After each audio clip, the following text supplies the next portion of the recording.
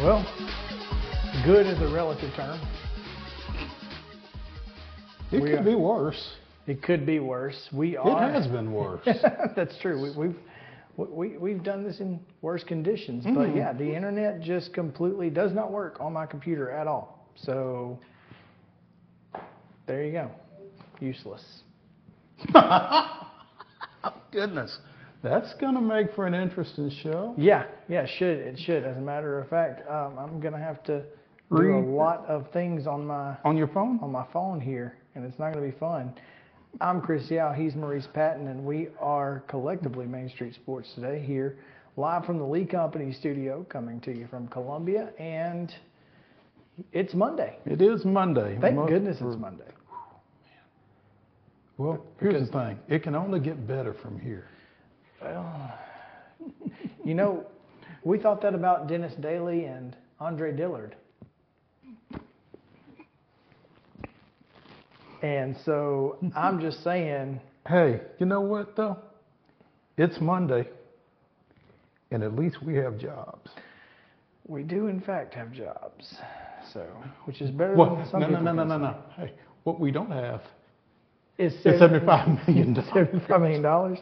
I think I'd rather have the $75 million, Mo. If it was either or, yeah, we're going to talk a little bit more about that. I got thoughts. We've got a lot of fun stuff to get to, and luckily we're going to wait till Friday to talk about our picks from the weekend.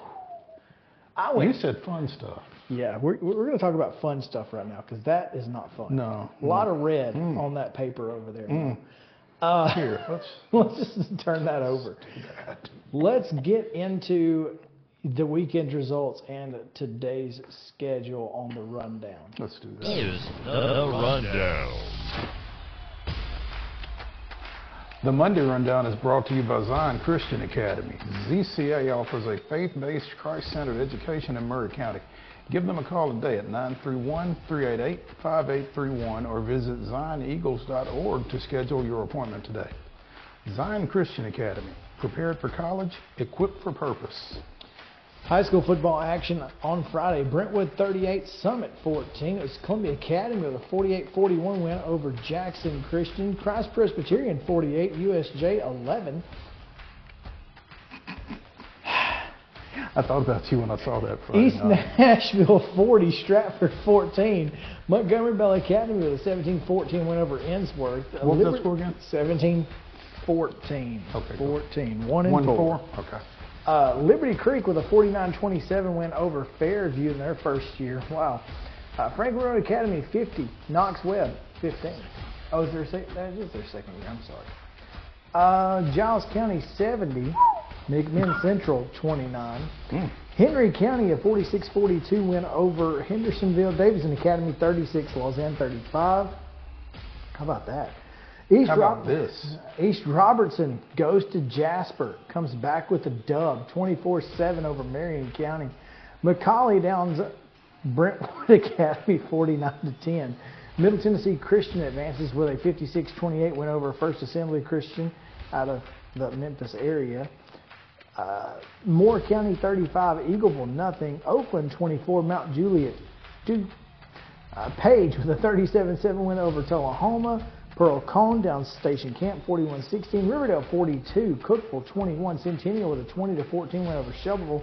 Ravenwood knocks off Smyrna 38-9, and Southwind was a 45-22 winner over Beach, and Nashville Christian defeated Trinity Christian 45-38. On the ice this weekend, the Coyotes of Arizona 7, the Predators of Nashville 5. Goalies were optional. Clearly, from the get. From the beginning. Yeah. NFL action, Tennessee Titans go to Tampa Bay, come back winless as the Buccaneers win 20-6. Men's basketball over the weekend. Vanderbilt got off to a rocky start, but managed a 74-67 win over South Carolina Upstate. Tennessee goes to Madison, gets a 80-70 win over Wisconsin. Furman 99, Belmont 76. Lipscomb downs Asbury 113-74. George Mason with a 67-45 win over Austin Peay. It was St. Francis 93, Cumberland 72. UT Southern with a 61-59 win over Campbellsville, and then the Firehawks dropped a 73-65 decision to the University of the Cumberlands. Trevecca with a 79-73 win over Southwest Baptist, a 92-87 loss to Drury, and Fisk defeats Wilberforce 85-83. Women's basketball action was Fairfield 89, Lipscomb 66 on Friday. Charlotte down Tennessee State 84-35. Belmont with a 76-50 win over previously receiving votes Georgia. I don't think they're going to be receiving votes anymore. Chattanooga 57, Austin Peay 52. Middle Tennessee State falls to Princeton 65-60 after a tough third quarter. UNC Asheville downs Tennessee State 53-38. Vanderbilt with a close win over Fairfield 73-70. Freed Hardeman down UT Southern 71-45. Oakland City was a 68-49 winner over Cumberland. Cumberland fell to University of Providence in overtime 61-58. Just like the men, Trevecca defeated Southwest Baptist 70-55, and just like the men, took a 5-point loss to Drury, 64-59. Fisk was a 91-44 winner over Wilberforce. In college football action over the weekend, do we have to talk about this? Nope. Okay. Missouri 36, Tennessee 7. Never really expected to see those numbers that way for that game. Anyway, South Carolina 47, Vanderbilt 6. Austin Peay wins the United Athletic Conference Coalition, UAC, I don't know. Defeated Utah Tech 30-17, the Govs did. Middle Tennessee State improves to 3-7 with a 40-6 win over Florida International. In the association, the Grizzlies defeated the Clippers 105-101. That's 2. That is 2. High school basketball regular season play officially begins this week, and Franklin travels to Rossview for a girls-boys doubleheader beginning at 6 o'clock tonight. Men's basketball, Western Carolina comes to the Glass House, taking on MTSU. That's a 6:30 tip on ESPN+. Coming off a win at Notre Dame is Western Carolina. Oh.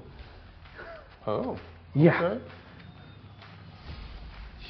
So the craziness of college football is continuing on to the hardwood then, huh? It is apparently. Okay. Women's basketball tonight, 5:30 on ESPN+. Memphis is at Tennessee.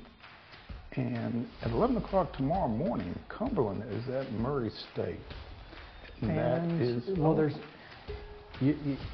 did something and it I cut did and pasted some stuff. Uh-oh. And anyway, the Broncos are at the Bills tonight on Monday Night Football. It's up there between there we go, the yeah. NBA. Oh. I don't know what happened. Yeah, But- Broncos at Bills, 7:15 on ABC/ESPN. Yeah. It's the Broncos. Yeah. That's probably why I we cut could it have out. just said forget it and not Yeah. worried about it, but you know.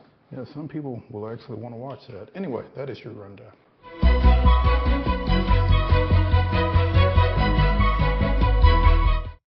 Better. Yes. Okay.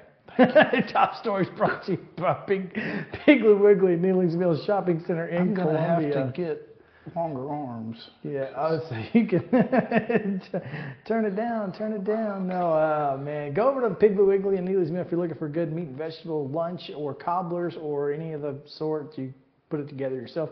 Fresh hand-cut meats, great produce, all cost plus 10 at the register. Again, Piggly Wiggly, Neely's Mill in Columbia. You see it right there on your screen. We're going to talk about this here in just a minute with John Bryce of Football Scoop, and we'll get into the specifics. But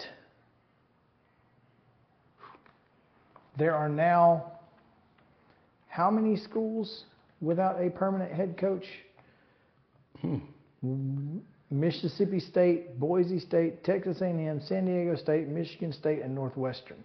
6? Is that 6? So that's 6 schools without that we know of. a permanent head coach. Goodness gracious.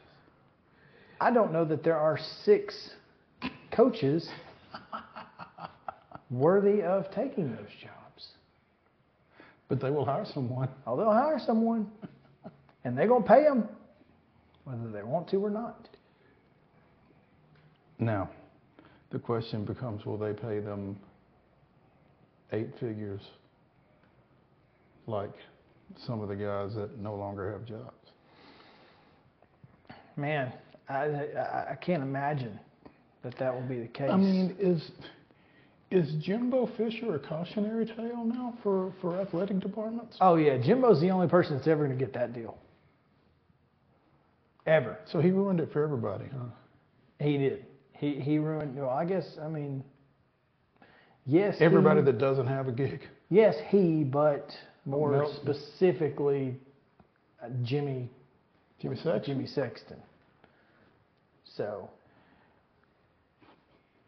Yeah, between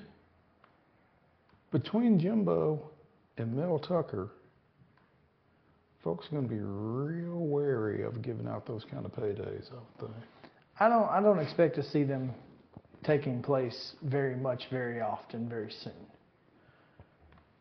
Maybe down the road, but not right now. I don't think we're going to get to this, and you know, maybe we will with John. But you know, what names are out there for these type schools? Now, obviously, Boise State, San Diego State, a little different, but Northwestern's a little different as well. it is.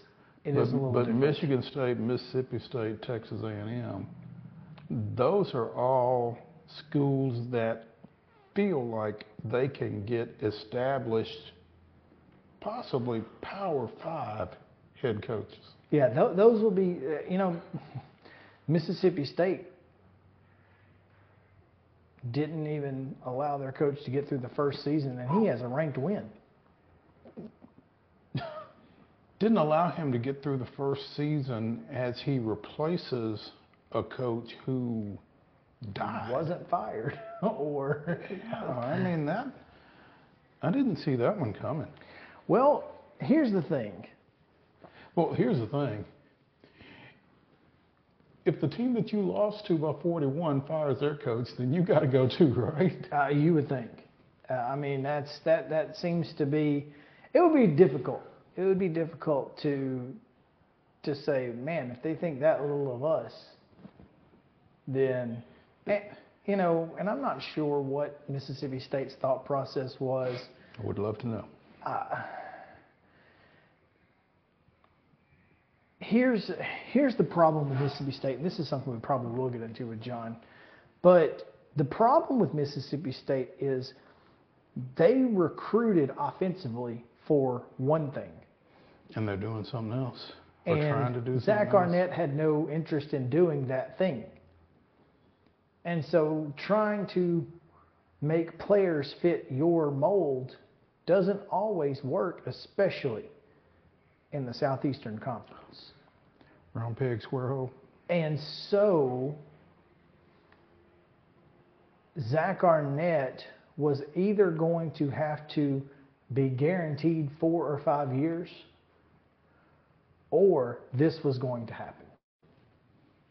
It was either going to be one way or the other. It was not going to be 2 or 3 years. Either they were going to be playing the long game or not.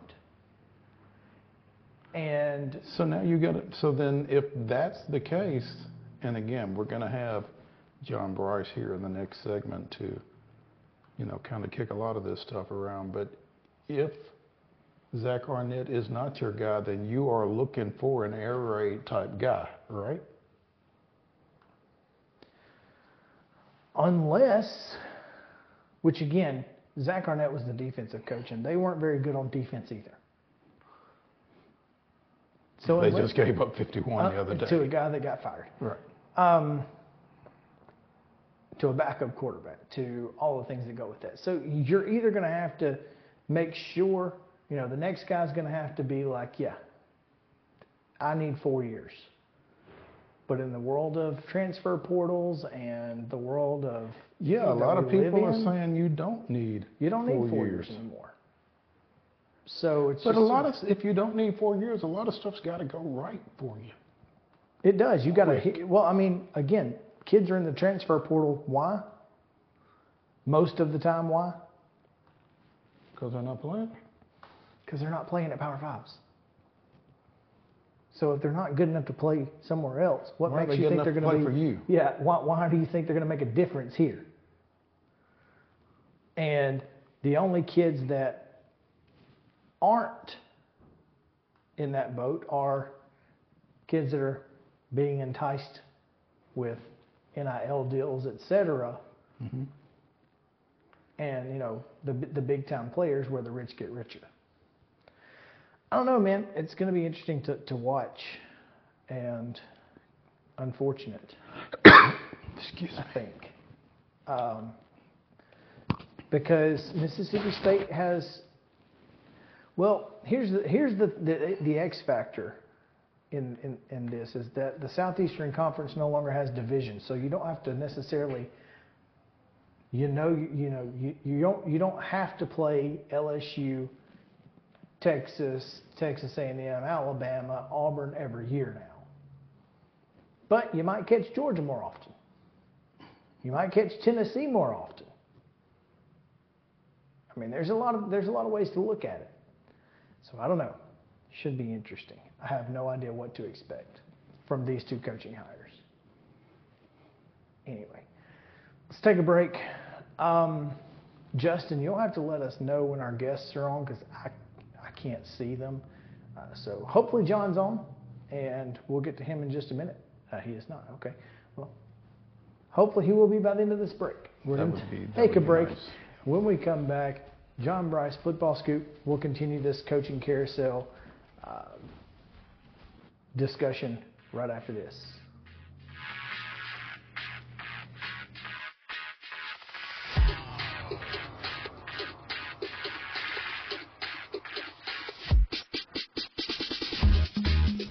Mid-Tennessee Bone & Joint treats your orthopedic injuries and existing conditions. Our trained physicians will get you back in the game faster. Contact us at 931-381-2663 or www.mtbj.net.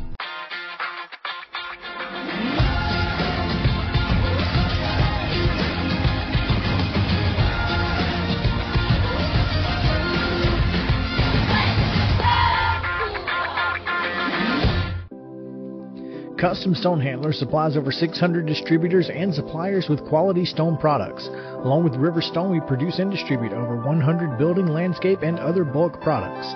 Our goal is to provide quality products, service, and partnerships to ensure our customers' success. We firmly believe that the measure of any person or company is how they treat other people and customers. Give them a call at 931-490-4990 or visit CustomStonehandlers.com. Mockingbird Title and Escrow is an attorney-owned and operated full-service title company in Middle Tennessee. We get your deals closed without worry and fuss. We're a family business that offers the highest level of expertise in our industry when it comes to closing and funding your real estate transactions.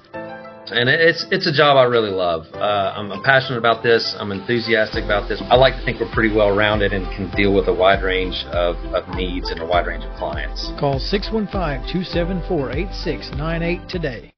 With Lee Company technology, the best handymen are hands-off. Lee Company techs have been using visual findings and other smart technology tools for years to add transparency and virtually take customers along. You see what we see, whether we're in a crawl space or on a roof. With Lee Company, technology helps us help you, no matter what's happening in the world or at your house. Piggly Wiggly, located in Neely's Mill Shopping Center, is Columbia's locally owned and operated Cost Plus 10 grocery store dedicated to serving the community with low prices and smiling faces. Piggly Wiggly offers fresh, hand-cut meats daily as well as daily hot plate lunches from their deli counter. You're certain to see smiling faces and a helping hand when you're here at Piggly Wiggly. Come by and check out our fresh produce, high-quality meats, and more. Down home, down the street, we'll see you at the Pig. Mid-Tennessee Bone & Joint has been the official sports medicine provider for Maury County Schools for more than 40 years. We specialize in orthopedic service, and our Ortho Quick Walk-In Clinic lets you bypass the ER. Visit us online at www.mtbj.net.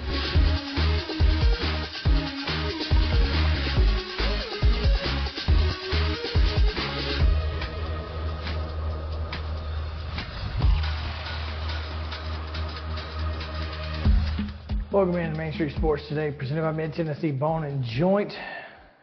It is Chris Yao and Maurice Patton here with you on this Monday, and what a Monday it has been to this point. Already. Let's just keep it going.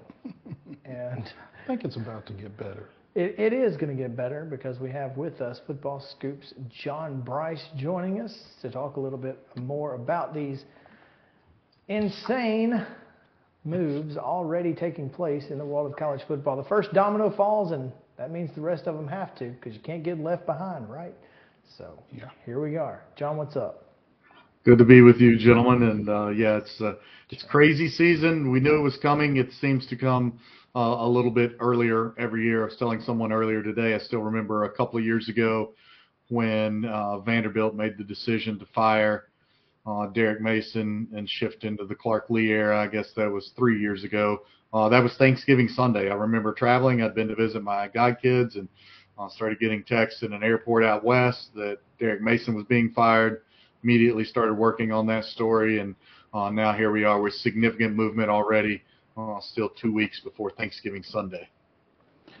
Yeah, John. Obviously, the talk about, excuse me, Jimbo Fisher had been in the air for, it started last year, and the holdup seemed to be the buyout, and suddenly the buyout has become less problematic, I guess, out in College Station. But did you expect that, or when did you start to feel like that was going to take place? It had been certainly a trending topic of conversation throughout this season, but the indications were the buyout would be somewhat prohibitive, and also that Texas A&M would sort of see the tenor of the season and see how the Aggies closed out the campaign. I think that the ongoing situation at Michigan has perhaps accelerated some timetables because people aren't convinced that Jim Harbaugh will be back there in 2024. I think the fact that there's all the other stuff going on that they didn't want to risk after the big win on Saturday against Mississippi State. They didn't want to risk an 8-4 season and perpetuating mediocrity when they're paying for anything but mediocrity. So I think there were a handful of factors. Still a little bit surprised by the time coming off the 51-10 win, but this was far more about the games that Texas A&M didn't win already, the games in which Texas A&M looked really disjointed, and the fact that that's a program utterly desperate to win and to be relevant. And with each passing week that Texas looks more and more like a team positioned to be in the college football playoff, Texas A&M grew more and more desperate. Texas positioned to be in the college football playoff, LSU getting traction, Oklahoma heading to the SEC as well. Does all of that play into Texas A&M's decision to, try to stay relevant? Absolutely. It's all factors. I mean, look, there's no other way to say it than that Texas A&M was highly pissed when Texas and Oklahoma were invited to join the SEC, and they've never been happy about it, and they're still not happy about it. And now Oklahoma has made a tremendous leap forward in year 2 under Brent Venables.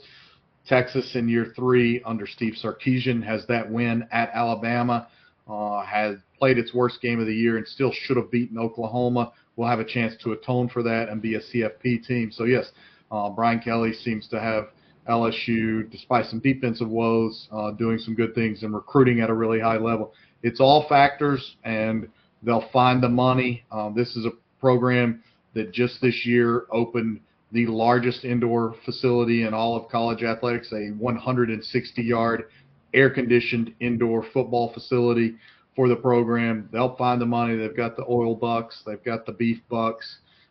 They just want to win. And I think it's incredible to note Texas A&M has only had one season of double-digit wins since 1998 and has not won a conference championship since 1998.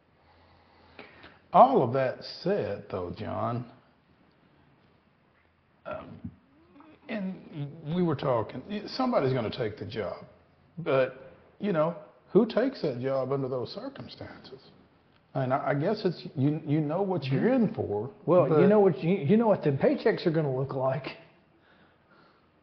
Yeah, I mean, look, who takes that job? It's with that backdrop, it's still a good job. And sorry, today's a chaotic day, so the phone is still blowing up. It's still a really good job. It's still a job where you can get paid a lot of money. You have every resource at your disposal.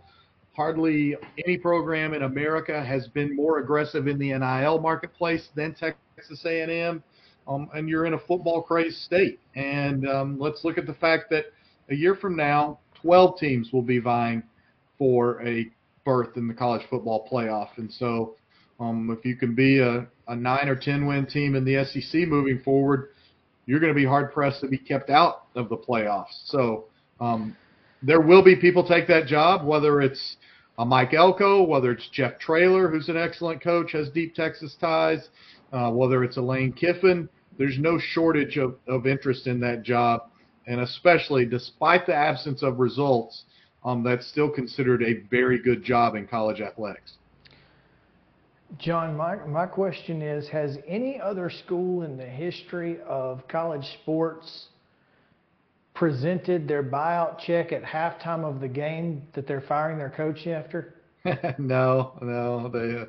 That may have been the most impressive thing I've ever seen in my life. $168 million check. Just hey, Jimbo. We're just gonna sign this over to you. Yeah, endorse right here if you don't mind. That was wild. Yeah. But it just goes to show the kind of money that Texas A&M is playing with here. Yeah, it's huge. They're incredibly deep-pocketed. Now, they don't have the endowment that, say, a University of Texas does, but they have people very, very motivated to win with very, very deep pockets, and they're absolutely willing to spend to win. I mean, look, they overpaid to begin with to get Jimbo Fisher away from Florida State when anyone you could talk to around that program had made it clear by that point in time Fisher had worn out his welcome and had delivered the national championship that they so coveted after Bobby Bowden. But they still overpaid for him. Then they renegotiated a new contract extension for him that was really ill-advised, and that's why they are where they are today.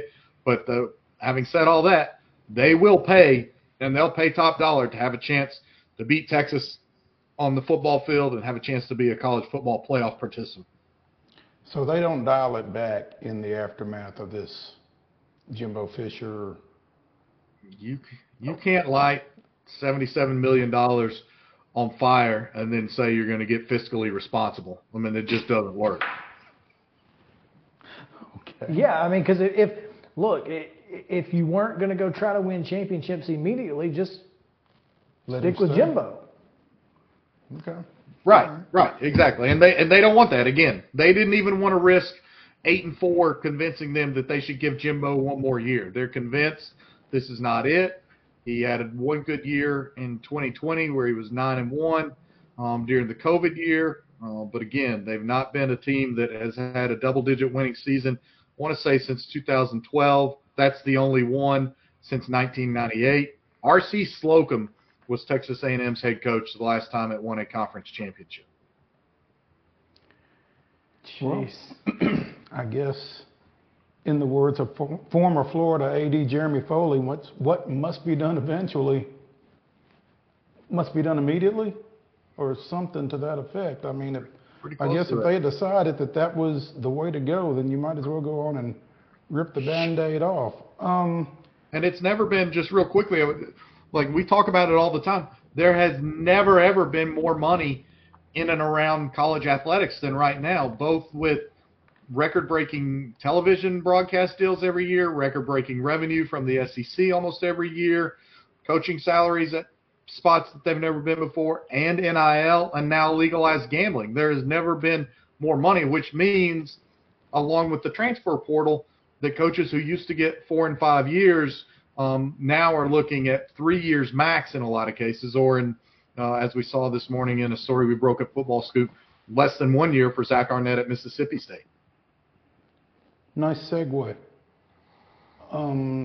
Tell us about that one, because, I mean, under the circumstances, if Mississippi State had had their druthers, Zach Arnett would never have been their head coach, I guess. I mean, yeah, they were literally forced to make a change. Yeah, it was obviously the tragic passing of Mike Leach, and then they were also going through transition atop their athletics department at that time. Yeah, and AD when he got hired. Yeah, exactly. And then on top of that, Arnett rallied the team and won the bowl game, I think, against Illinois, and sort of stirred some emotions in that way. But it was an odd fit, and then Arnett tried to make some real wholesale changes, particularly on the offensive side of the ball and the offensive philosophy. That proved very detrimental this year. And Mississippi State could fire him for about $4.75 million, and they have offset language in there so that if he gets another job, they'll owe him even less money. So when you look at they're literally paying almost a 20th or whatever of what Texas A&M is on the hook to pay Jimbo Fisher. It made sense that Mississippi State believed it had to make a change. It needed to do so now. You know, Chris, we were talking about the personnel, particularly on the offensive side of the ball, that was at Zach Arnett's disposal, and he was trying to do some things that maybe they weren't expecting to try to do collegiately. So, John, do they go offense in that position this time around, and do they go air raid-ish with that? I mean, I think you could. Yeah, I think you could look at a guy like Dan Mullen. It's been indicated to me and us at Football Scoop that he would have great interest in returning to Mississippi State. Maybe a guy like Jamie Chadwell, who's done really great work in his first year at Liberty after doing really good things at Charleston Southern and Coastal Carolina. But I do think Mississippi State has to go offense. They're in a difficult place to win, to have any sort of sustained success. And when you're like that, you better play some exciting football in order to help engender support, to make it exciting, to give your team a better chance to score some of these upsets. Yes, I think very much that Mississippi State needs to look at offense. Dan Mullen. Yep, that just keeps popping up. Dan Mullen's return to Starkville. Hey, look, he was good, most success they've ever had. He took them to number one. A lot of people forget. He had them number one in the college football playoff rankings. First ones ever, actually.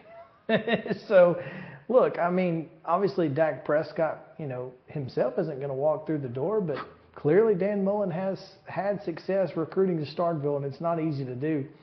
That being said, it wasn't in the NIL era, and I don't know how that changes things. But I also don't know. I mean, how much does Texas A&M being open, does obviously Michigan State probably not going to factor into a Southeastern Conference coaching hire too much. But I mean, this is not going to be the end. I mean, who's next? Yeah, I mean, look, every indication is that Dana Holgorsen will be done at Houston in the near future. It's just not worked out there the way they expected. Again, Jim Harbaugh is going to go to court on Friday and try to get permission, trying to get a legal order that will allow him to coach while the Big Ten has him suspended. But we don't have anyone at Football Scoop telling us that they expect Jim Harbaugh to be Michigan's coach in 2024. So a carousel that literally 10 days ago looked like it would be heavy activity for some top-end offensive and defensive positions for the upper-level assistant coaching jobs has now started spinning up to an even greater extent at the head coach level, and we're not done with that. We won't be done with that. And Houston, as it gets ready to move into the Big 12, is now technically another Power 5 job opening, or that will be open sooner rather than later. We saw Brady Hoke is stepping down or parting ways with San Diego at the San Diego State in the very near future. Boise State fired Andy Avalos, which Brian Harsin probably will be a factor to potentially return there. Not the only factor, but he's someone to look at. It still remains to be seen what's going to happen, I think, at Syracuse. So there's still a number of moves that could happen, and I really think we're going to see an extreme amount of activity among assistant coaches. I think Dino would be a really good coach somewhere with college football, mentality. I think he's done a great job at Syracuse in regards to what he has to work with there. Yeah, it's a tough spot to recruit. It's a tough spot in the NIL space. It's a basketball-first school. There's been some obvious, weird things happening at Syracuse in recent years with the way the whole Boeheim exit was handled. It's not been the easiest place to play. He was a really good offensive mind. They've had some offensive success. They had that win against Clemson a few years ago. They just have not been able to sustain anything, and they get out the fast starts, and then their season just completely goes off the rails. You mentioned Michigan State. Northwestern also going to hire a coach, you would think. So yeah, and now that interim coach is giving them a chance. I thought Northwestern would be lucky to win 2 or 3 games this year, and they just keep surprising people. Former Tennessee offensive coordinator Mike Bajakian is there. He's done a really nice job maximizing what that Northwestern offense can do. Jim Harbaugh today talking about how Michigan should be America's team. I would point no and look at what Northwestern has overcome to be in the position it's in and playing with a lot of courage and fortitude, I think. Yeah, no question. So Michigan could be a factor which, if that's the case, Michigan State needs to get on the ball. They need to hire a coach quick. Yeah, timing is everything. That's why people are making the moves more and more because of the accelerated cycle, because of the transfer portal, because of NIL, because of early signing day in December. All those are factors in ramping up the timelines. I think Michigan State has a great interest in Mike Elko. I think Mike Elko, what he's done at Duke in 2 years is remarkable. I think Mike Elko will have multiple jobs that he can be as serious a contender as he wants to. Interesting. And John, in that situation, if you're Mike Elko at Duke right now, you have to leave, right?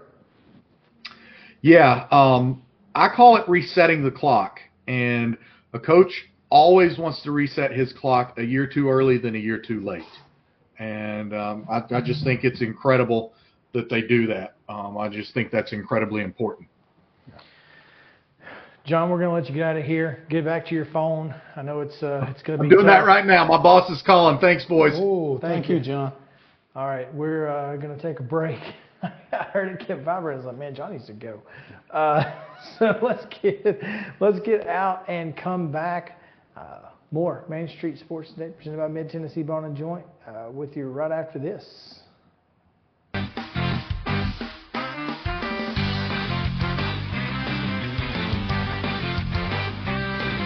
Mid-Tennessee Bone and Joint treats your orthopedic injuries and existing conditions. Our trained physicians will get you back in the game faster. Contact us at 931-381-2663 or www.mtbj.net. With Lee Company technology, the best handymen are hands-off. Lee Company techs have been using visual findings and other smart technology tools for years to add transparency and virtually take customers along. You see what we see, whether we're in a crawl space or on a roof. With Lee Company, technology helps us help you, no matter what's happening in the world or at your house.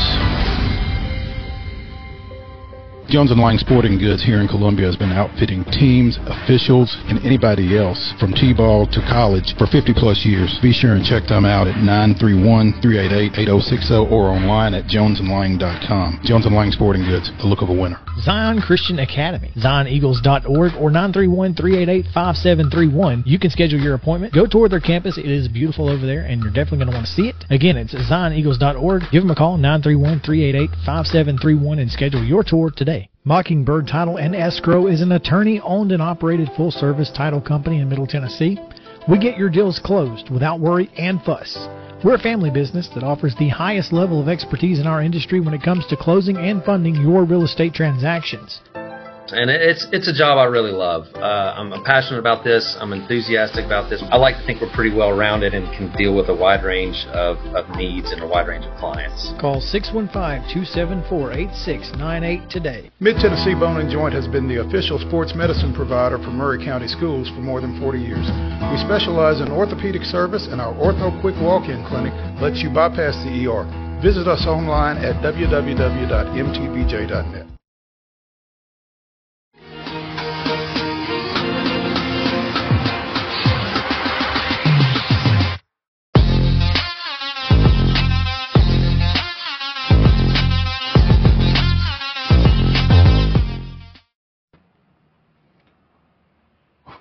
Welcome back into Main Street Sports today as Chris adjusts my volume in my ears. Much appreciated. I'm Maurice Patton, that's Chris Yao. And It's Monday. it is the Monday we've had in a while. Usually Monday happens on like Wednesday. No, it's Not today. It's definitely Monday. It's following the script. Without question, yeah. So, Time for some Monstars. Monstars, our top performers from the weekend. And We will not have any from JK today. Sorry, Yeah. folks. I know you were looking forward to which Titan he was going to pick. And well, it would have been after- interesting exactly. in a 20-6 loss to see who he would have picked. Precisely. That's Yeah. why I was very excited to hear. But Yeah, so maybe he can text us one or something. But anyway, that said, I'll defer to you. all right, we can start with me. That's Start fine. with I'm you. gonna. I'm actually going to start in college, Mhm. even though I have. There are a couple of high school kids, and I want to wait until you pick a high school kid before I pick one because I have two options, and I don't know if one of them is going to be yours. Mhm. So I'm going to start in college, and we're going to go with, and y'all don't shoot the messenger. You can't be mad at me for this. Cody Schrader. 35 carries, 205 yards, 116 receiving yards, and a touchdown. 205 rushing and 116 receiving. What do you? That's 321 Yes. rushing and receiving. And so, Yeah. you can be mad at me if you want. But you weren't the one not tackling him, right? So, Yeah. gotta give it to him. Gotta give him his props. That's fair. That's fair. I'm gonna take a high school guy off your plate. Okay. Stop me if you've heard this before. Columbia Academy's Monte Baldwin had 243 rushing yards on 41 carries, scored 4 times in the Bulldogs' 48-41 win over Jackson Christian, pushing them within one victory of a berth in the Division IIA state championship game. So, was he on your list? He was not, Oh, okay. because I assumed he was on yours. Okay. Well, there. So, Okay, so then the floor is still yours. the floor is mine. Listen, if you thought that, what did I say, 321? 321. If you thought for Cody 321 Schrader. and a touchdown was good, how about 378 and 5 touchdowns for Kamari Turner of Giles County in their 70-29 win over McMinn Central, had 181 receiving yards, 106 rushing yards, and the rest in the return game. And, oh yeah, he added a pick just for good measure. Slept well. I bet he did. Cause slept late Saturday morning. I certainly would have. But Kamari Turner of Giles County, man, for a kid who went from being basically a quarterback to, being able to actually play a natural position. Oh, don't be fooled. I'm sure they still stick him back there in some wildcat every now and then. Sure, but because David O'Connor's never going to miss an opportunity to create a little chaos with his best player. And, allowing him the opportunity to catch the ball, to run the ball. I mean, they do so many different things with him, and I am just amazed every time you watch the kid play. It's phenomenal. I mean, I'm looking for big things out of him, and hopefully soon we'll have some idea where he will be continuing his career, because if it'll be somewhere. He's a little small, but I think he can play. He plays so much bigger. Mm-hmm. And so Kamari Turner is my Monstar number 2. And the thing about him is speed don't slow. Does not. Can't coach it. My Monstar number 2. I've got a couple of options here, but I think I'm just going to go with the obvious one. Don't overthink it. He was the halfway Heisman according to the Associated Press, and so would that make him the 3/4 Heisman now? Could be. Yeah. Jalen Daniels out of LSU. 372 passing yards, 3 touchdowns, 234 rushing yards, and a pair of touchdowns as LSU dismantled Florida. That's 500 plus, right? There's a 3 and a 2, so there's 500 plus. It's at least 606. 606. Oh my gosh! How do you have 600 yards by yourself? Well, I mean, not by yourself, but by yourself. By yourself. My gosh.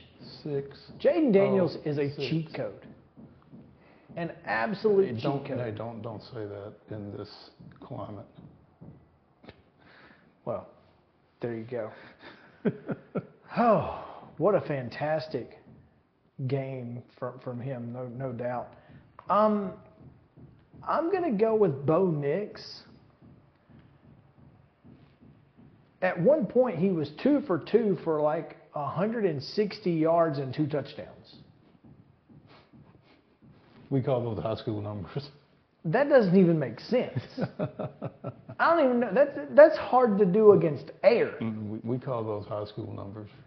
And the new defensive coordinator at USC is going, this is my first game? I got to play this guy? Right. You could have kept Grinch one more week. One more week. And, he finished 23 of 31 for 412 and 4 touchdowns against USC. And, the problem here, and there are a lot of people who have Bo Nix in the top 3 for Heisman, but for me for my prediction to come true, some things are going to have to happen, like Jaden Daniels disappearing. I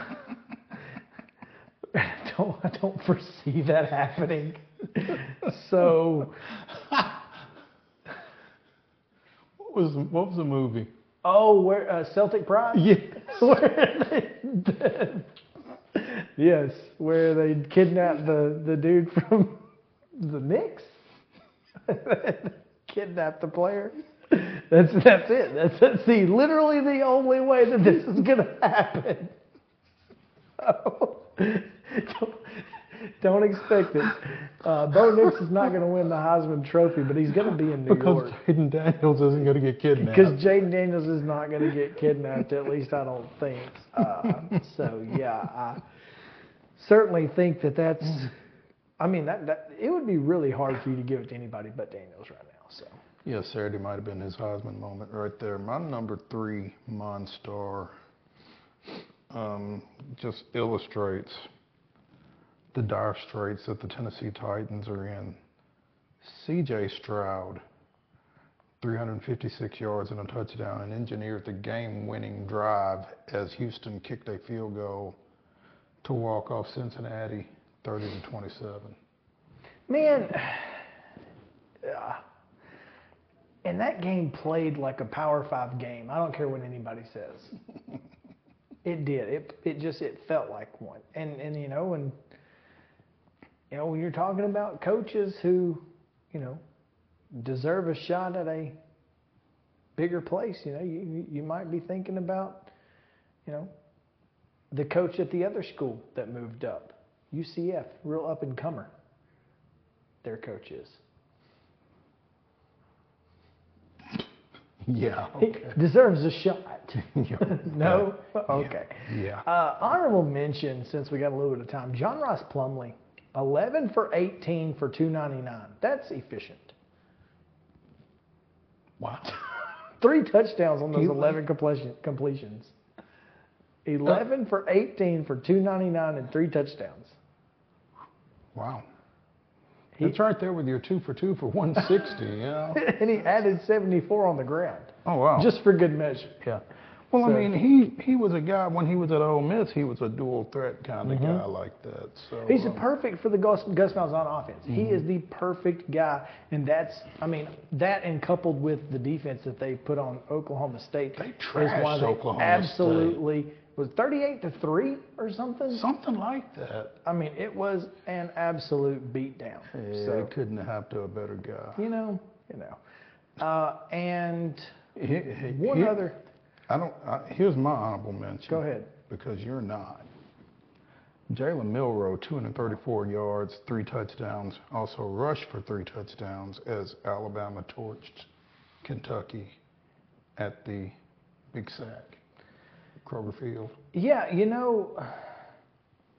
again, and I've said this, Jalen Milroe in the second half of the Tennessee game, when whoever walked to his locker and said, Jalen, you have to run the read option as if you are a runner. Whoever said that changed the direction of that game. Assistant coach of the year, huh?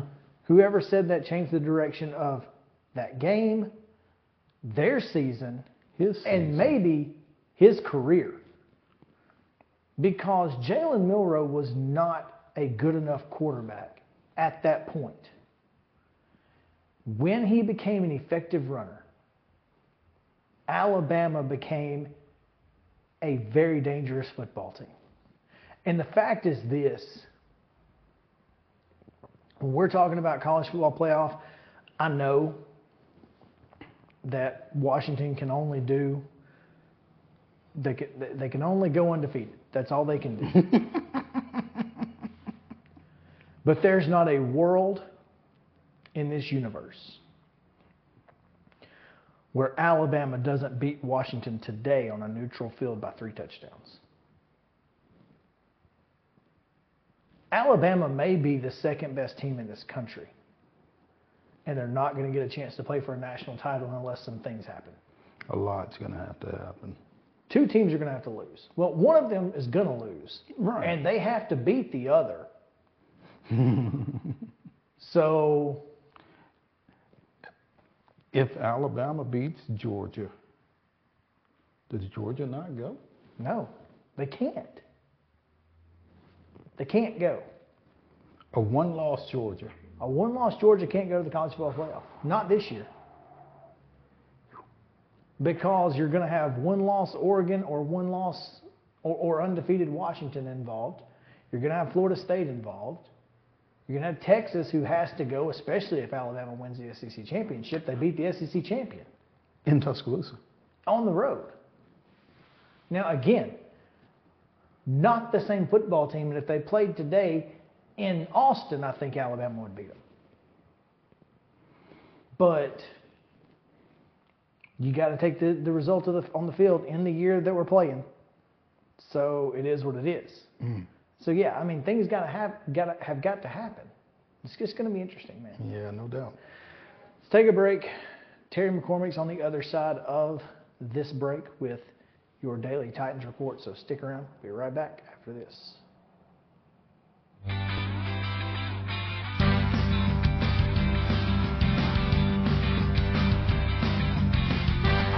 shoots, and he scores!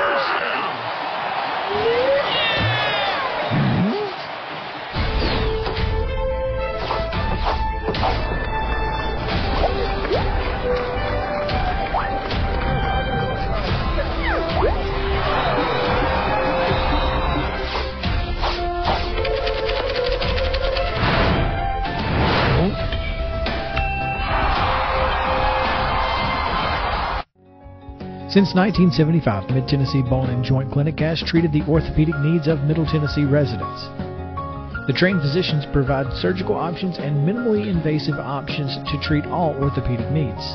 The walk-in clinic, OrthoQuick, helps you bypass the ER while treating sports injuries and acute needs Monday through Saturday. Visit MTBJ online at mtbj.net or on social media at Mid-Tennessee Bone Joint Clinic.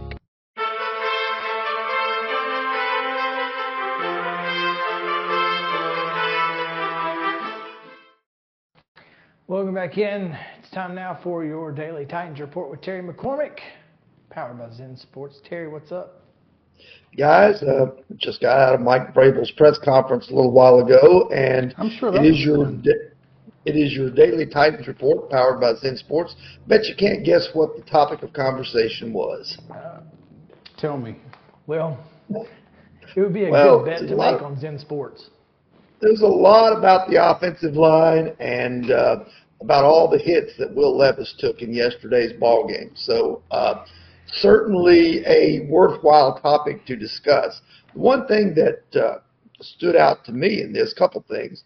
First of all, he said that he's not, concerned that this is going to make Levis gun shy or get him hurt or anything like that. He said they have to protect the quarterback better, obviously.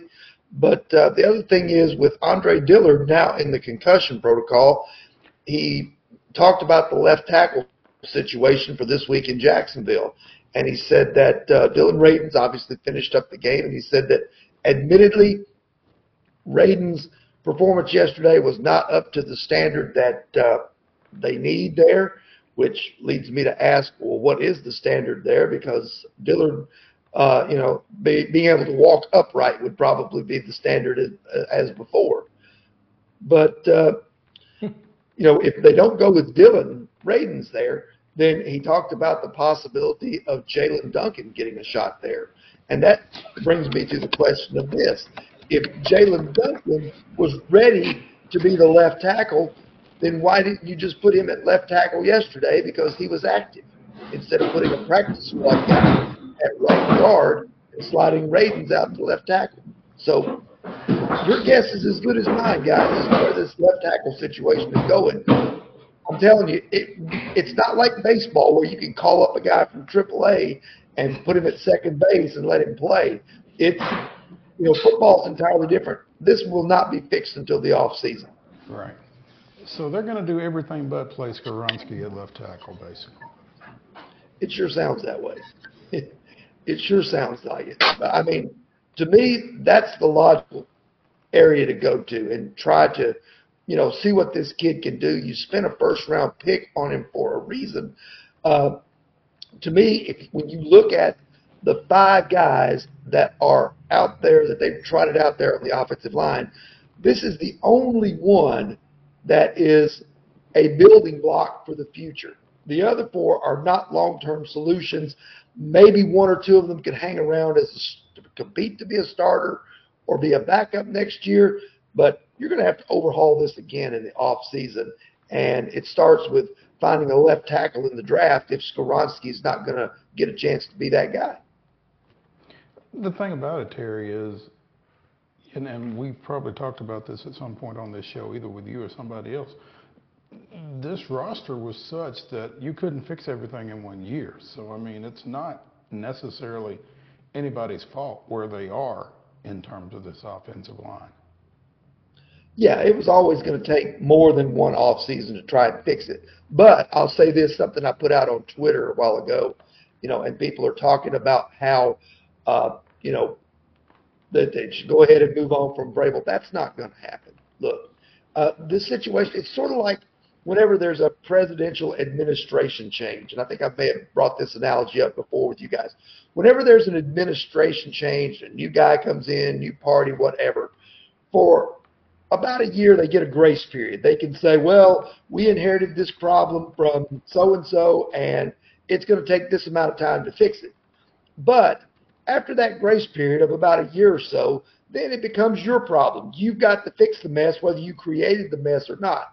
So I think it's now been almost a year since John Robinson was fired. So this offseason, to my way of thinking, the clock starts ticking on Mike Vrabel and Rand Carthon finishing this thing and fixing it the way it needs to be fixed, even if they didn't have much of a hand in making it this way. I thought it was rather interesting, my timeline on Sunday and this morning, about how terrible the offensive line was and how, it wasn't Will Levis's fault because, he hasn't gotten a lot of help from his wide receivers. And, how often have I been saying that in regards to Ryan Tannehill and getting dragged on Twitter for it? But anyway, here, let's look at some positives. Okay, there aren't a lot of them, so this won't take long. But so this will be a short segment, you're saying? Very short here. But I'm interested to hear this. Will Levis making Kyle Phillips relevant is pretty impressive, and maybe his most impressive feat yet. Wow. I mean, yeah, the two of them do seem to have a connection. It's DeAndre Hopkins 1, Kyle Phillips 2 so far in terms of who he looks for to throw the football to. And the other thing here, and not to what? Okay, so here's my question to that though, Terry. Do they have some type of a simpatico from probably having gotten some work in together when they were both hurt, when neither of them was running with the ones? Yeah. Yeah, I think there's some of that because Phillips was one of those guys that as he was coming back from the knee injury, he worked a lot with Levis on the days that they were bringing Levis and Malik Willis in to get extra reps on Mondays and Tuesdays to try and get them both up to speed. So Phillips has that time working with Levis, so they kind of, he kind of has a feel for what Levis wants to do, where he wants to go with the football, and how and how it's going to be delivered. And likewise, on the other end of that, Levis kind of knows, what type of route runner Phillips is and how to get him the football. So, yeah, there was some benefit to both of them being there together. Not unlike how Tannehill and A.J. Brown developed A.J.'s rookie year. Remember, Tannehill was the backup. A.J. Brown had a hamstring problem, wasn't the starter in training camp. So, but the two of them had developed a great rapport from the fact that they were both working with the second unit at the start, and then it absolutely translated once they both moved into the starting lineup. Yeah, and then they got in trouble for working out over at NBA together. So during COVID. Yeah. So, but yeah, there's always, we talked about that last year with Joe Milton and Ramel Keaton / Squirrel White. Mm-hmm. They had all year working together as the twos, and so they looked great in the end, at the end of the regular season. So that's important, but it doesn't matter if you're not, able to stand. And unfortunately, that does seem to be the Titans' biggest issue. So, yeah, I'm curious to see what the left tackle position looks like. I'm curious to see what the right guard position looks like this weekend. And, Terry, it's just the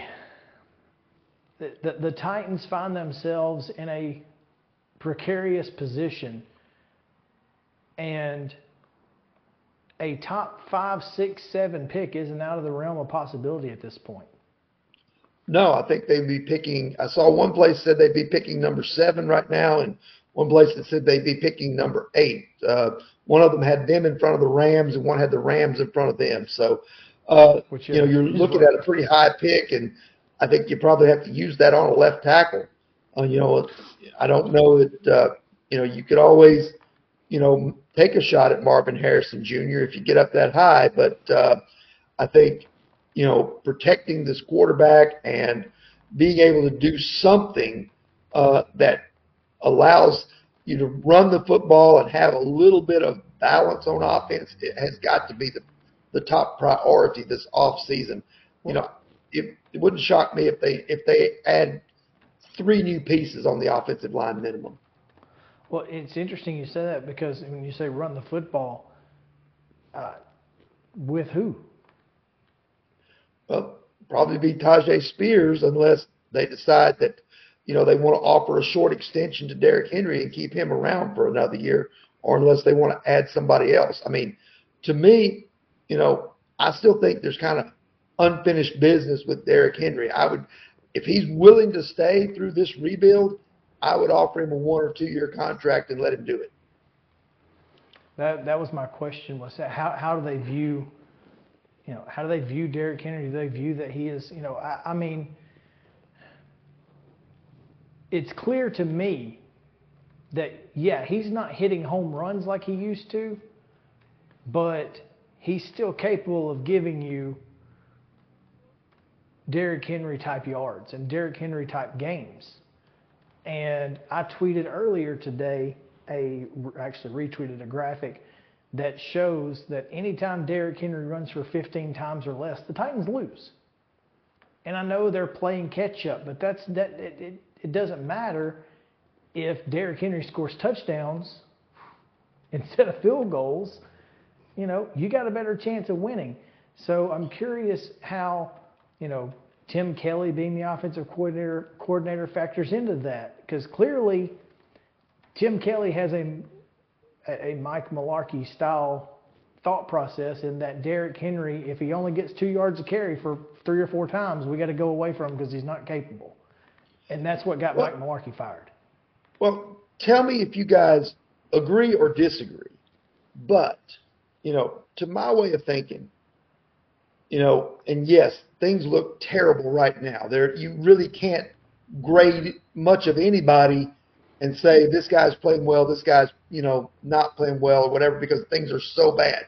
Pretty much, you know, the offensive line is so bad that it's hard to get a real gauge on how well the running game's going with Derrick Henry, or how well, you know, how much development Will Levis has. But I think going forward, as you know, and you're talking about, if we're talking about, you know, re-signing Derrick Henry, I think you do it with this caveat.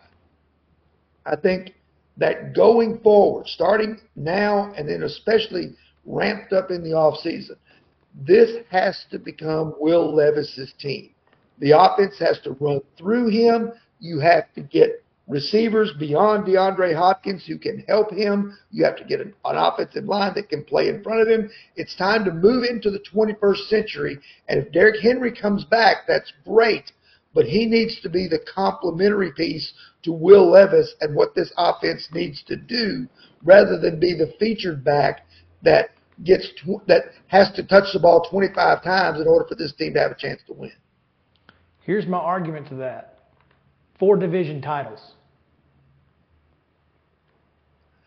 But that's as far as it takes you. It hasn't gotten them to a Super Bowl. Not with the current configuration that they have. I mean, should they have gone to a Super Bowl? Could they have in 2019?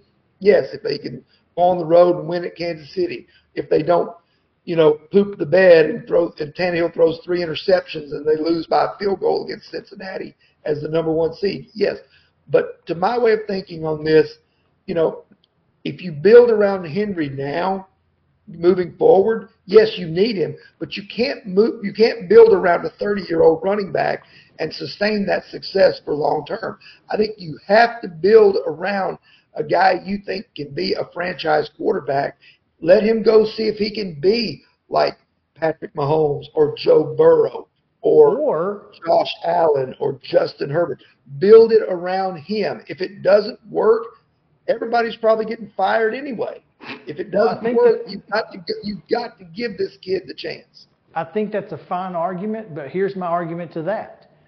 You build around him, that's fine, but the offense still runs through Derrick Henry, and now you have eased Will Levis into a 2 or 3 year transition into being a number 1 quarterback. You've built the offensive line, and by the time that you now have a decent offensive line, you've got a couple of receivers. by the time Derrick Henry's gone in 2 years, you've come into the 21st century. You can then run your offense through Will Levis. And if he's not the answer, then you only lose 1 year because your third-year quarterback isn't good enough. You go get one, but you've got all the options around him. You've got all the help you need around him. So run your offense through Derrick Henry for 2 more years and ease Will Levis in. That's the way I would do it, but who am I and what do I know? Mo, you've been silent on this. What's your thoughts? Yeah, I kind of feel like you're both right, really. There's no wrong answer. You could do either one. No, but I think you may both be saying the same things, actually. I mean, the thing is, Derrick Henry isn't the focal point of your offense, but he is your feature back. Could be. I mean, but I think he's got to run the ball 22 times to be anywhere effective. Derrick Henry has to touch the ball 20 to 25 times a game, or he's not effective. Period. I don't know that a 30-year-old running back commands those type touches. Is the only concern. Okay. Well, then you got to get rid of him and go the route of, throw it at 40 times a game. That's not looking great right now, but I mean, maybe in 2 years it does. I think there's got to be a happy medium between giving it to Derrick Henry 25 times a game and throwing it 40 times a game. That's what I'm trying to tell you is there's not. It's either one or the other. Okay. Because so you're not saying the same thing. No. And I don't agree with you. I'm saying that if Derrick Henry can't touch it 22 to 25 times a game, get rid of him. Don't re-sign him. Period. But you're going to kill Will Levis's confidence because he doesn't have any damn receivers. You're going to get him hurt because he doesn't have any damn offensive linemen. So build the line, build the receivers, let Derrick Henry work for 2 years, and then in 2 years when Will Levis has receivers and an offensive line, then we'll know whether or not he's good enough. And if he's not, you're able to draft a receiver or draft a quarterback, and you've got receivers and a line to work with. I mean, I see what you're saying. I just think that the overall philosophy, if it's going to change, if you're going to be more of an open offense, if you're going to, ride with Will Levis, then you need to hand him the keys to the car right now, and you need to put weapons around him that will work. Josh Allen was a very average-looking quarterback, and then Stephon Diggs arrived, and what happened? Well, and now look at Josh Allen because they don't have a running back. Yeah, they have really kind of soured on Josh Allen all of a sudden in Buffalo over that it's going to be an interesting transition to keep an eye on as Will Levis establishes himself as QB1 for the Titans. And, how they address everything around him, because you can't just go, okay, this is our new quarterback, let's go, when you've got so many other deficiencies all over the field offensively. And considering that Derrick Henry is one of the few non-deficiencies, you have to figure out a way to make him effective in this offense, because he's certainly not a negative. You got to figure out how to work with him and how to get the most out of him to be as good as you can be, and that's on Vrabel and Kelly. The passing game coordinator. I do agree with that. I just think that if the Titans are going to maximize Will Levis, and I'm not saying he needs to throw 40 passes every game, but it sure would. I mean, I think you're doing him a disservice if you don't go right now in this offseason and fix the offensive line and add some speed on the outside. Add a guy. I don't care if a guy can block a cornerback on a run if he can run a 4.3, because I'm going to send him down the field. I'm going to have Levis uncork that 70-yard arm of his and hit the guy in stride for a touchdown. I don't care if he can block somebody. Sounds like, I don't know, maybe in the third round or even the fourth round, because he was still on the board, they could have gotten a guy with that kind of speed who was the best receiver in college football last year. Yep. As evidenced by him winning the award for best receiver in college football. But hey, Yes. again, who am I and what do I know? Terry, we've talked enough Titans. I'm boiled up. Yeah. We appreciate you. What would you call it? Humoring me as I argue for Derrick Henry's life, I guess. As a Titan. Yeah. So, anyway, tell us about Zen Sports and we will get you on your way. All right, let's talk about Zen Sports. You've been hearing me talk about Zen Sports, the new sports betting app exclusively in Tennessee the last few months, and I'm excited to share with you some big news. Now, when you sign up for a Zen Sports account, you will receive up to a $1,000 no-danger first wager. That's right, when you place your first bet in Zen Sports, you can be reimbursed for the amount of your bet up to a $1,000 maximum if the bet loses. And there's even more good news. Zen Sports is rolling out its brand new VIP rewards program. The new VIP rewards program will allow top-tier customers to earn more bonuses, comps, and perks. The VIP program is by invite only, so if you feel that your Zen Sports play qualifies for VIP consideration, please check out the program details and apply at zensports.com/VIP. No other sportsbook will offer you a premier sports betting experience with 24/7 top-tier customer support and faster withdrawals than Zen Sports. So what are you waiting for? Get going and download their app at zensports.com today. Zen Sports, betting just got better. Gambling problem? Call 1-800-889-9789. Terms and conditions apply. Must be 21 and older and in Tennessee to bet.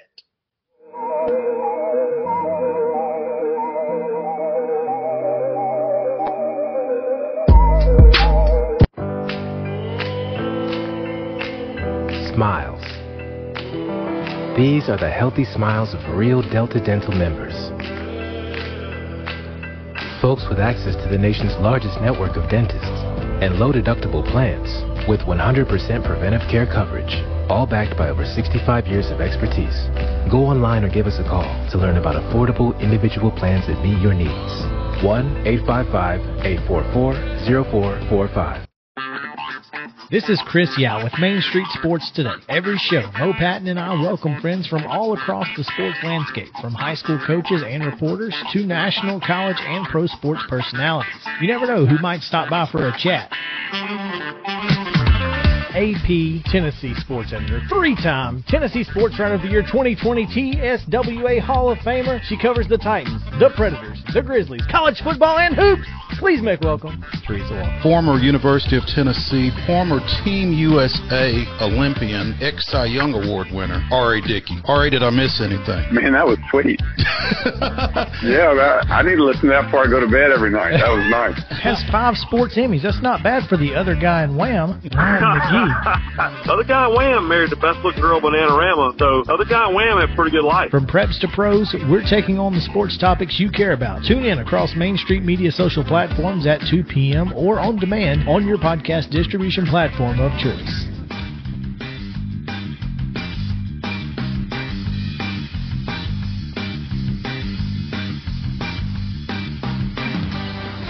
Hey, welcome back to you and to Mo. It's good to be here. Yeah. It's Main Street Sports Today, presented by Mid-Tennessee Bone and Joint. Chris Yao, Maurice Patton. Let's talk a little bit about the National Football League. I have a question for you. Would you rather have, as your starting quarterback, Zach Wilson or Mac Jones? Zach Wilson. And that, you saying it that quickly is a pretty damning thought for Mac Jones, but they're bad. I watched a lot of that game last night, the Jets and the Raiders. And the Raiders won, but... Yeah, 16-12, I think. But I think Zach Wilson had a bad interception late, but he gave them a chance to win. Late interceptions, when you're trying to come back, are almost always defensible. Mm-hmm. Yeah, I mean, it goes, trying to make a play. And they know that you're throwing the ball. There's no I mean, the National Football League knows you're throwing it. It's going to be tough to throw it. Yeah. I mean, that just is what it is. They drive Mercedes too. Well, and I don't know if I think I mentioned this last week, that scoring is down in the NFL to like the average score is like 21.7 points a game now. With all the rules changes to benefit the offense, the defenses have adjusted. And all this talk about moving into the 21st century, I'm not sure if I want to at this point, because clearly 20th century might not have been all that bad. I mean, the 21st century offenses aren't looking so great right now, because here, how many times have we seen it? The wishbone, the air raid, the fun and gun, and every little niche offense, defenses always figure it out. Yeah, they all kind of run their course. They always figure it out. So at what point do we go back to the I formation and fullbacks are a thing again? I don't know. I mean, normalize fullbacks. I want to get to put that on a shirt. Yeah, I think I like normalized fullbacks better than I like run the damn ball. Yeah.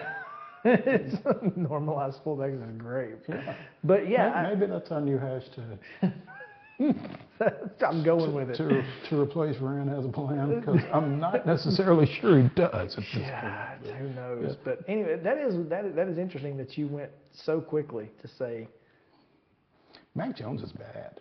Yeah, he certainly was yesterday. Bailey Zappi came in 3 for 8, 36 yards and a pick. But again, they knew he had to throw it. But here's the thing about all that. Mac Jones is bad, Bailey Zappi's not much better, and Bill Belichick is grasping at straws. And here's the thing though, and again, they don't have a run game. No run game to speak of. Yeah. And they ain't got really good receivers either. I mean, they don't have any receivers worth of crap. Well, and that kind of goes back to what you said a second ago and in the last segment. When they know you have to throw the ball, they don't have to worry about the run game. They don't have to worry, they don't have to play action. What's that? Yeah. So. I mean, having a successful run game changes the dynamic of your team drastically. It's why it changes the dynamic of the opposing defense as well. It's why the Eagles are so good, because one, Jalen Hurts is a second running back. It's very simple. This is why teams that are successful are successful. I mean, obviously the Chiefs are a little bit different, but they're not a lot. But they're not scoring a lot of points right now either. They're winning with defense right now, and they're scoring enough. But Pacheco gives them a threat in the run game. Pacheco is solid, but look at the Ravens. They've got 3 running backs. Who is Keaton Mitchell? Because the only Keaton Mitchell I was familiar with is a former soccer player at Battleground Academy, and she's a she. Oh, I don't know who this person is. I don't either. But I mean, you just, if you look at the Ravens right now, and they just look like a completely they are overmatching teams every single week, just straight talent. Hmm. And they do it because they've got Gus Edwards. They do it because Lamar Jackson is a credible threat running the football. If you have to keep linebackers in the box, you're going to be more successful throwing the football. The Titans do, or the Patriots don't have to do that. Nor do the Titans do, but that's it. Again, Christian McCaffrey for the 49ers obviously is a huge threat. The Jaguars said Christian McCaffrey's not going to beat us. Brock Purdy's going to have to. Well, he did. He did. Right. Christian McCaffrey's 17-game touchdown streak ended. Had scored in 17 consecutive games. That streak ended, which is kind of sad, because that's a heck of a streak. I'd give it up for that. Well done. I mean, you basically scored in every game for an entire season. That's remarkable.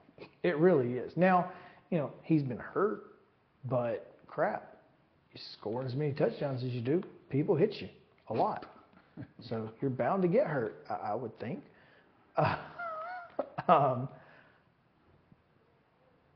The Cardinals beating the Falcons. Heineke goes down late with a hamstring injury. Kyler Murray leads the Cardinals to a to a win in his return. And man, that fan base is in fire everybody mode.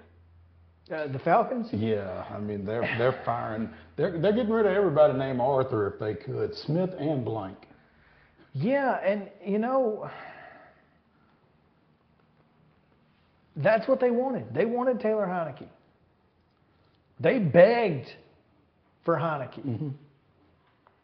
So maybe this was Arthur Smith's South Florida. You want him? You got him. And Bijan carried it 22 times for 95 yards. I think the Falcons, the Falcons have the ability to be a team that can give you a lot. I mean, on offense. Yeah, I mean, you talk about Bijan Robinson. You've still got Kyle Pitts, and they've got some pieces. London. Oh, Drake London. Is he a rookie? Second year guy. I think he's a second year. Yeah, they got pieces. So I mean, and then they lost to Josh Dobbs' current team, and then they lost to Josh Dobbs' former team. There you go. That is kind of sad. Yeah. Speaking of Josh Dobbs, how about Josh Dobbs? How about Josh Dobbs? Had to get directions to the home team's locker room when he got to, what is it, not Bank of America, U.S. Bank Field? Yeah. 23 of 34, 268 and a touchdown. Obviously also ran for 44 and a touchdown. Ty Chandler. Yeah. How about you, NBA? Big weekend for NBA. Ty Chandler scores his first NFL touchdown. Big Red rolls. Get a walk-off field goal in the playoffs. I don't know if you've noticed this, but especially in the NFL, backup quarterbacks and tight ends. For some reason, I guess because they're big targets, they're typically medium length routes. They're a little bit easier to security blankets. But T.J. Hawkinson, he absolutely destroyed me this week in fantasy. Playing against him, 11 catches, 134 yards, a touchdown. I think he scored like 33 points. I mean, it was just bad. But you got to be impressed with with the guys like Hawkinson who are able to give Dobbs that security blanket, and they look great. On the other side, Jameis Winston comes back in after Derek Carr goes down, and may have said, "Hey, this offense runs a little bit better when I'm behind center." Mm-hmm. I mean, of course, he threw 2 picks, but he also threw 2 touchdowns. Well, Jameis, as we saw during his reign in Tampa Bay with Bruce Arians, he's gonna throw picks. Yeah, he's gonna turn the ball over because he's a gunslinger, man. He is a gunslinger. I mean, but nobody talked about, and maybe this is blasphemy. I'll warn you on the front end. People didn't talk about Brett Favre's interceptions. No. Because you knew what you were getting. He's going to throw it into tight windows. He's going to sometimes those windows close. He's going to complete more of those than he doesn't. But he is going to turn the ball over. Maybe Jameis trusts his arm a little bit too much, but if he doesn't, he's not the quarterback that you need him to be overall, probably. So you probably got to, if you're going to roll with Jameis, then you're going to roll with the interceptions. Well, again, my problem with the Saints is that they have Alvin Kamara and they don't use him. I mean, this is like watching. That probably won't be a problem much longer. Well, I mean, this is a Butch Jones type issue here. You have him. Use him. I don't understand why you would not want to utilize a running back who has the abilities of an Alvin Kamara. Makes no sense. It just doesn't. So I don't know. But anyway, before we get out of here on the NFL subject, last but not least, the Texans, they might win this division. And even if they don't, they might get a wild card. Wouldn't that be something? And D'Amico Ryans has to be your coach of the year. Oh gosh, yes. Especially if they win the South. Even though as bad as the South is, they won it. They win it in his first year with a rookie quarterback. I mean, you got to be impressed by this, man. Are we ready to say that Houston got it right? I think we felt that way from the get. Well, we did. Collectively across the country, I don't know. I think Houston got the right coach, but I also think they got the right quarterback. But I'm not sure that there would be a difference between C.J. Stroud and Will Levis right now if Will Levis were in Houston. Because would there be a difference in C.J. Stroud and Bryce Young? If C.J. were in Carolina, absolutely. And Bryce Young is the third quarterback in that situation. He may be fourth behind Anthony Richardson. So you think Levis was the number 2 quarterback, is what you're saying? Based off what we've seen, I don't know. Anthony Richardson could be, but I think Will Levis is, based off what we've seen, the second best quarterback. If Will Levis were in Houston, I think he would have similar numbers to C.J. Stroud because their offensive line is among the best in the league. Particularly the left side of it. You just think Shaq Mason's people are listening. Well, not just that, but Laramie Tunsil he's an elite left tackle. He just is. Yeah. And that makes all the difference in the world. Sure it does. When you can protect your quarterback, it's amazing what happens. I mean, they're 5-4 right now, and they're probably, they're right there on the doorstep. They're going to beat the Titans twice. You say that like it means something. Well, it's 2 wins for them. It means something in their chase for a division title. Yeah. Now, the Jaguars are also going to beat the Titans again. So, there's starting this Sunday. Yeah. So, there's that. But still, I just feel like, you gotta give the props to the Texans while you can. SEC football, college football reaction after this. Stick around. Main Street Sports Today, presented by Mid-Tennessee Bone & Joints. Back in a moment.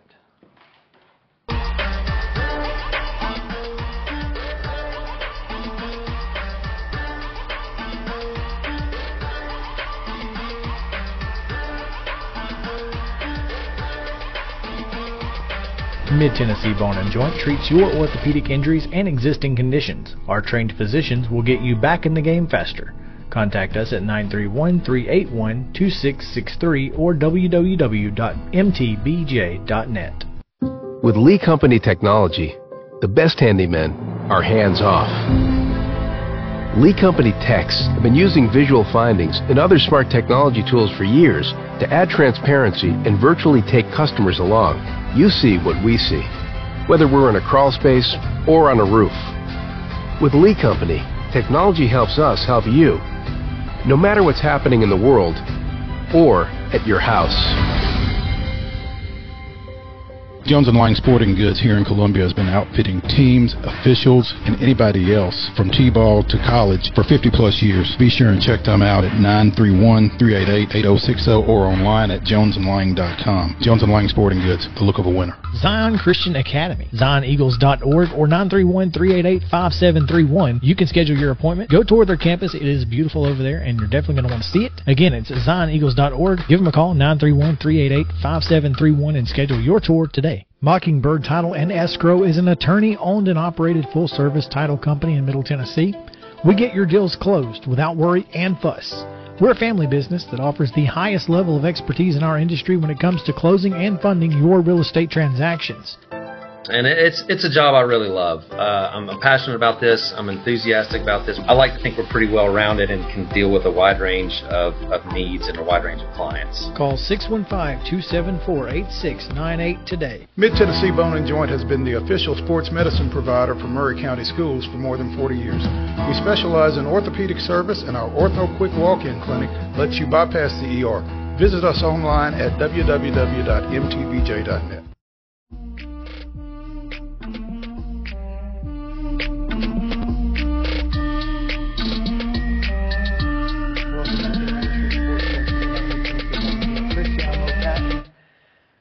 Mo, Tennessee stinks on the road. They are terrible. It's really hard. And you said something about taking Tennessee, Florida in a vacuum a couple of weeks ago. But, you know, you can't take Tennessee, Florida, and Tennessee, Missouri in a vacuum. And Well, Missouri's the number 14 team in the country, and they've only lost 2 games.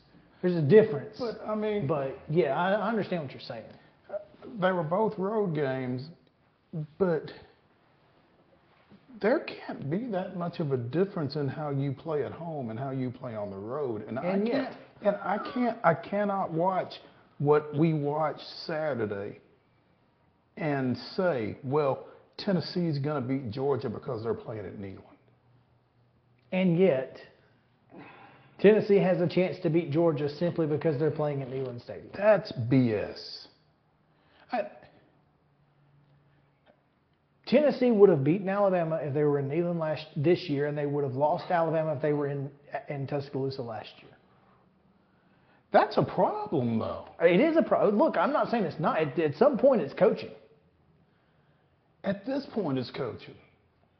I'm saying for fans, we've got to. Now, and I understand. Don't get me wrong. I'm not saying Josh Heupel needs to be fired. I'm certain. No, I'm not saying that Josh Heupel needs to be fired. I'm saying that Josh Heupel has to do some self-scouting or get somebody that he trusts. Whatever he's doing ain't working. It's not. What are they doing? And it's not just once they get to Como. It's got to be something over the week. Yeah, the preparation for road games has to be changed. Well, how? What is it you're doing for home games that you're not doing for road games, or vice versa? I mean, do we just have mentally soft players? Is that the problem? Well, I mean, it's not even like you're sleeping in your own bed on Friday night. Everybody goes to a hotel nowadays. I mean, are they just mentally soft when the crowd gets going? They can't figure it out, or they get too hype and try to make a play and over pursue or overdo everything. I don't know, but whatever it is, ain't working.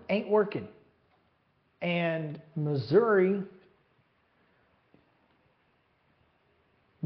consistently converting 3rd down and 5+ is just unacceptable. It's trash. It's unacceptable. You've got but you got to get off the field. As I've said, Tennessee in my lifetime, that's been what they do. It has almost been.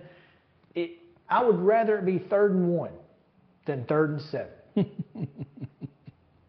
because we got a chance at 3rd and 1. But 3rd and 7. Forget it, because we're not going to tackle the quarterback, no matter who it is. It could have been Peyton Manning back there. We wouldn't tackle him. He'd find a way to get 7 yards on the ground. That's just how it works, and that's why battered ball syndrome is a thing, because you think you've done great for two downs, and then they stick it in your gut. And that's what Missouri did. They converted 3rd and mid a bunch, and to the tune of 22 play drives for touchdowns. Couldn't even stop them. One of the worst teams in the country at scoring touchdowns in the red zone. One of the best teams in the country at scoring in the red zone, 97%, but they score touchdowns like half that time. Right. And kicked 1 field goal. But it wasn't all on the defense. Clearly, you can't score 7 points. 7 points wasn't going to beat a whole lot of folks. But part of the reason they only scored 7 points is because they didn't have the ball very often. And, you know, a lot of folks giving Joe Milton a lot of grief, but again, Joe Milton deserves some grief. I don't know about, how much, but late game interception. You're trying to come back. I'm not putting that on him. The fumble hurt. But the fumble before the half wasn't his fault, obviously. What? Whose fault was it? I don't know. The dude, I don't know what happened. Dylan Sampson, he just bumped him some kind of way. It was a very odd I don't know if that's play design or that the running back was that close to the quarterback on a pass play or what? But D I'm talking about at the end of the first half on the pass. Yeah. Dylan Sampson, I mean, I was listening to it. I was away from the house, but he got bumped as he was getting ready to throw the ball. Dylan Sampson knocked the ball out of his hand. That was the fumble. Was there not a pass completion and then a fumble right before the end of the first half? Milton's fumble was in the second half. Okay, my bad. Exactly. There were too many fumbles. There were too many. Yeah. But I didn't even see that play because I turned it off at that point. I was done.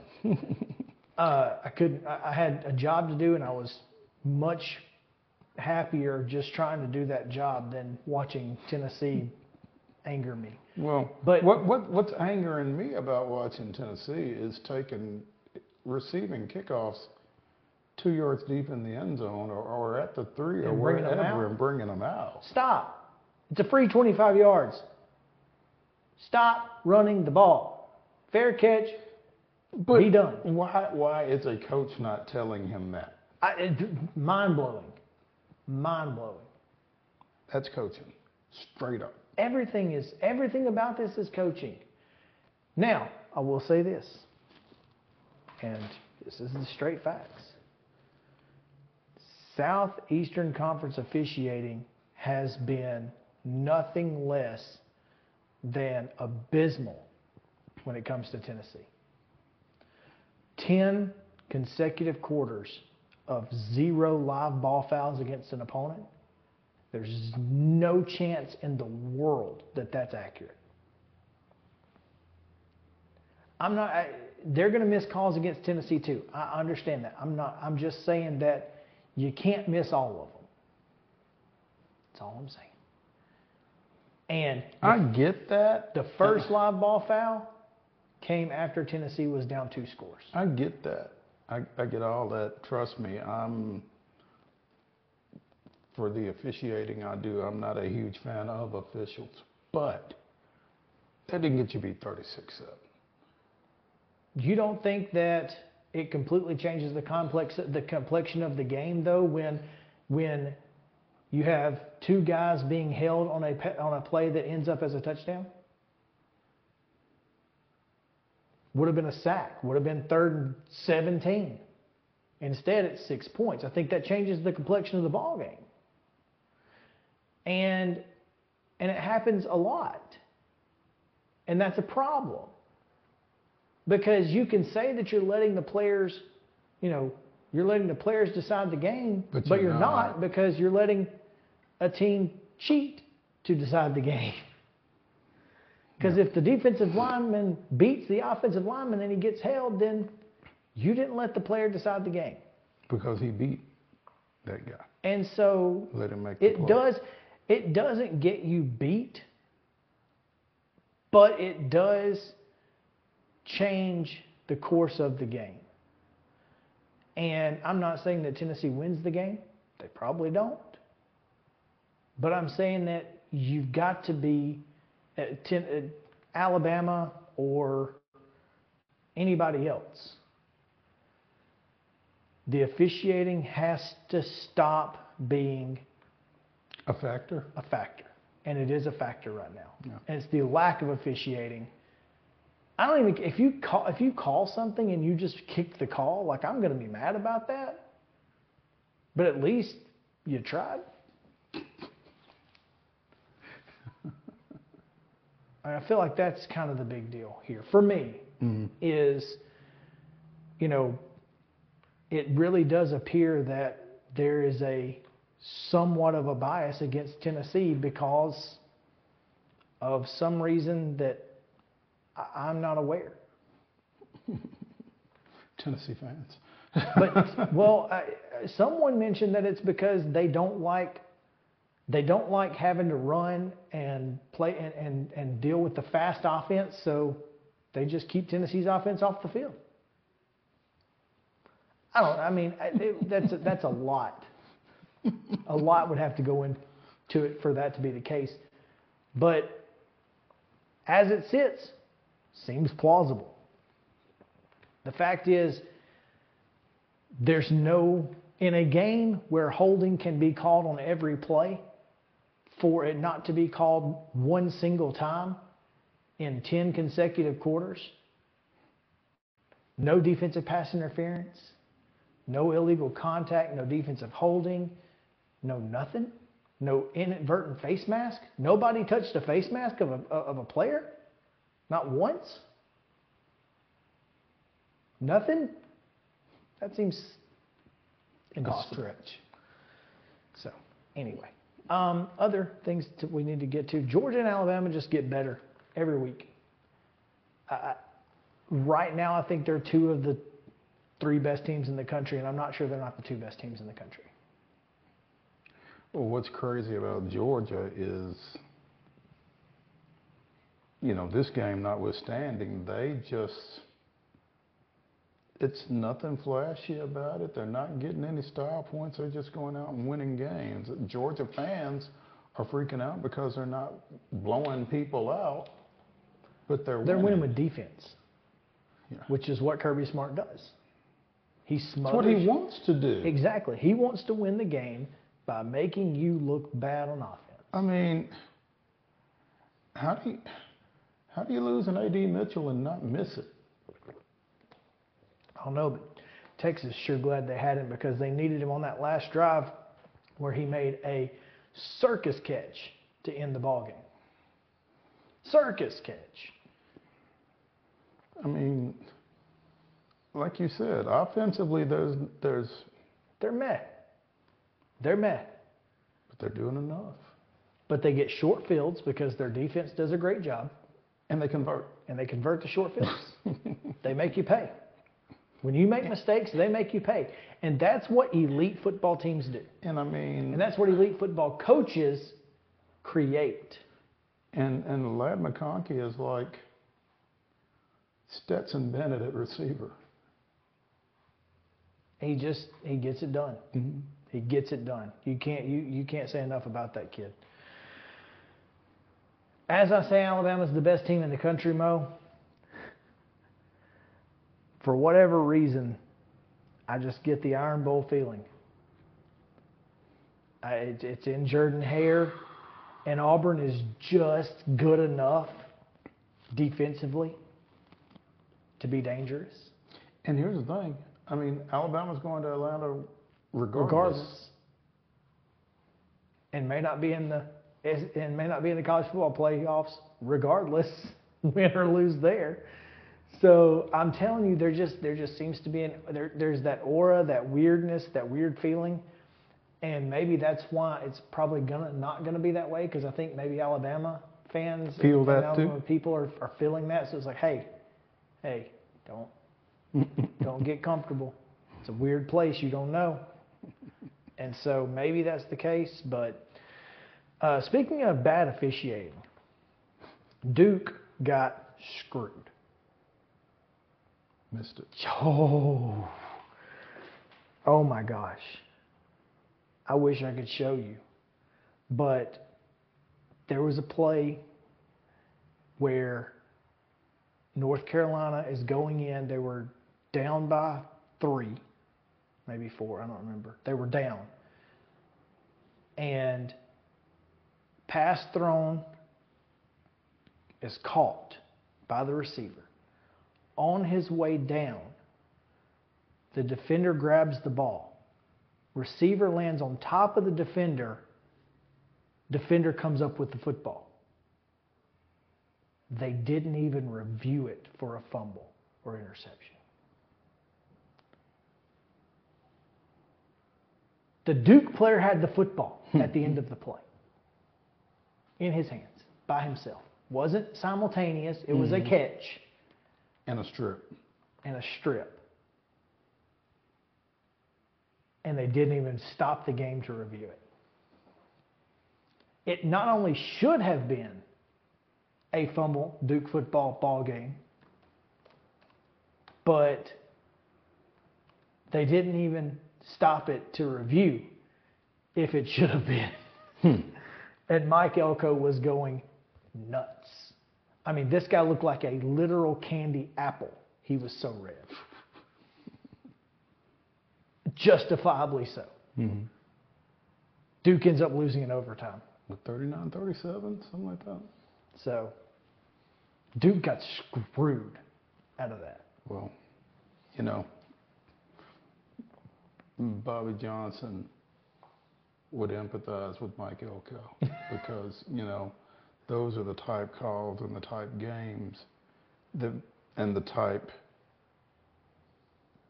calls that Vanderbilt got with regularity during the Bobby Johnson era. And he would tell coaches, he would tell officials going into the game, hey, we're good enough to win this game.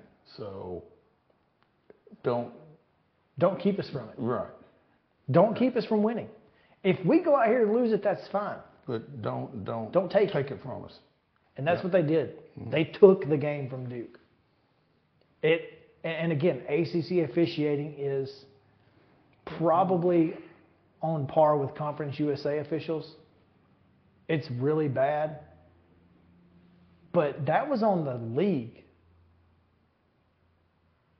And you can't tell me that they were thinking, if North Carolina loses this game, we're in trouble. Mm-hmm.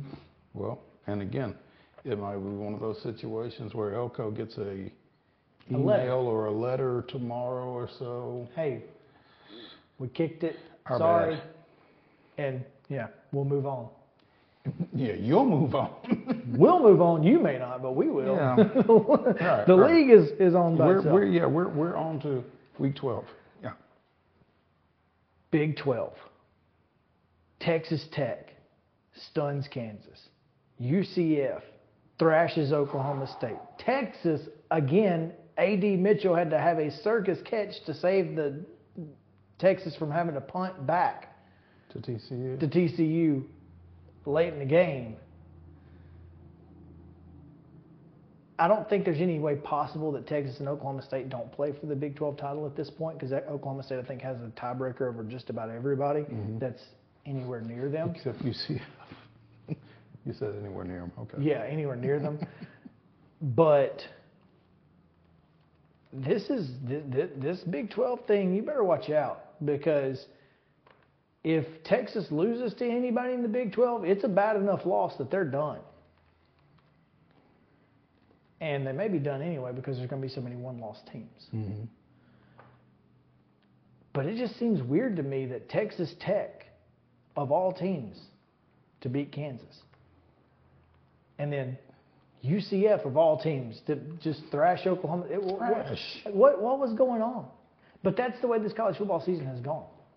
It has been this. It's been all year long. Yeah, and we said that. We kind of identified that a couple of weeks into the season. Everybody's mid. Everybody's mid. Everybody. I mean, I feel like Washington could get beat at any time. I think they could get beat this weekend against Oregon State. Where is it? Corvallis. Yeah. You see what I mean? Yeah, I see exactly what you mean. And then what? You know, I mean, it becomes a very well, and the committee is begging for that. Well, to some degree, they're begging for somebody to lose. Until everybody loses, and they're screwed. Yeah, and then you got about 8 teams with 1 loss each. And then you've got to be the one who says the eye test tells me this. And stand behind it. And then it's Georgia, Alabama, Texas, and Ohio State / Michigan. And everybody else is just like, what? These 4 again? Again. So anyway. Lather, rinse, repeat. Oh, man. God, what a college football season it's been. We've had fun. And it ain't over yet. It is not even close to over. The show, however, is over, and we'll come back tomorrow at 2 o'clock with more on Main Street Sports Today. So come back with us.